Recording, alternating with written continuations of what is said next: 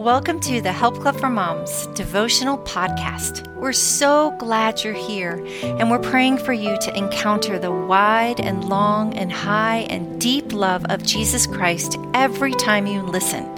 It's going to be a great day. Hey mamas, thanks for joining me on the Help Club for Moms podcast. This is Tracy Barsky, and I'm going to be reading Love Thy Neighbor with Parties and Tasty Treats by Heather Doolittle. Let's pray. Father, thank you so much for the opportunity to love our neighbors, Lord, in this season of Advent. God, I pray that you would give us hearts that are willing to give and serve, Lord, and I pray that it would be joyful and that it would fill us up. Lord, I pray that you would open our minds and our hearts to receive from you today, and I pray that you would be over all of us, that you would have your hand upon each woman today as she listens. In Jesus' name I pray. Amen. Romans 12:13b, the New Living Translation says, "Always be eager to practice hospitality." I have a confession to make. I do not take rejection well.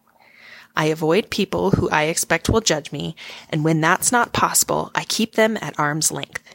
This is especially true when it comes to my faith in God. It impacts everything about me, from the way I perceive the world to the way I raise my children, to the way I spend my free time. I don't need everyone in my life to agree with me, but if someone looks down on me for my religion, they are insulting the very core of who I am.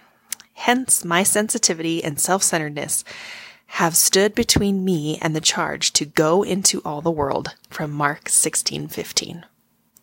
I realize that I can't love or minister to people very well if I have built a wall between us. So I want to make an intentional effort to step out of my comfort zone and set aside my own feelings and fears of rejection. In Matthew 16:18 in the ESV, Jesus says, "The gates of hell shall not prevail against the church." Gates are not an offensive weapon. The gates of hell are a defense against the army of God. Satan is trying to keep us from realizing and sharing the peace, love, and salvation that are readily available to all. The gates of hell aim to separate the people who are led by the Spirit of God from those who need His light. But Matthew 16:18 tells us that God will not allow this segregation to remain indefinitely. God's desire is for all of us to love and respect one another, even those who are lost or different, just as Jesus did. We, as Christ followers, should reach out in love instead of feeding into Satan's plan by staying within our comfort zones and focusing inward. You don't have to hold in-house Bible studies or become well-versed in apologetics to turn people to God.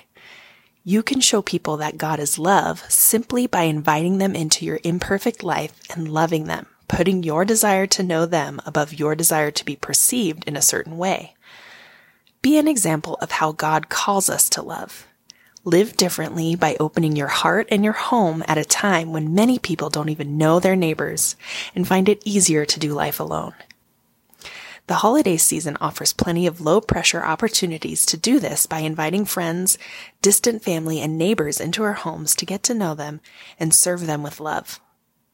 Christmas time is probably the one time of year when you can put up some Christ-centered decor, play Jesus music, and invite over a group of believers and unbelievers alike without making anyone feel uncomfortable.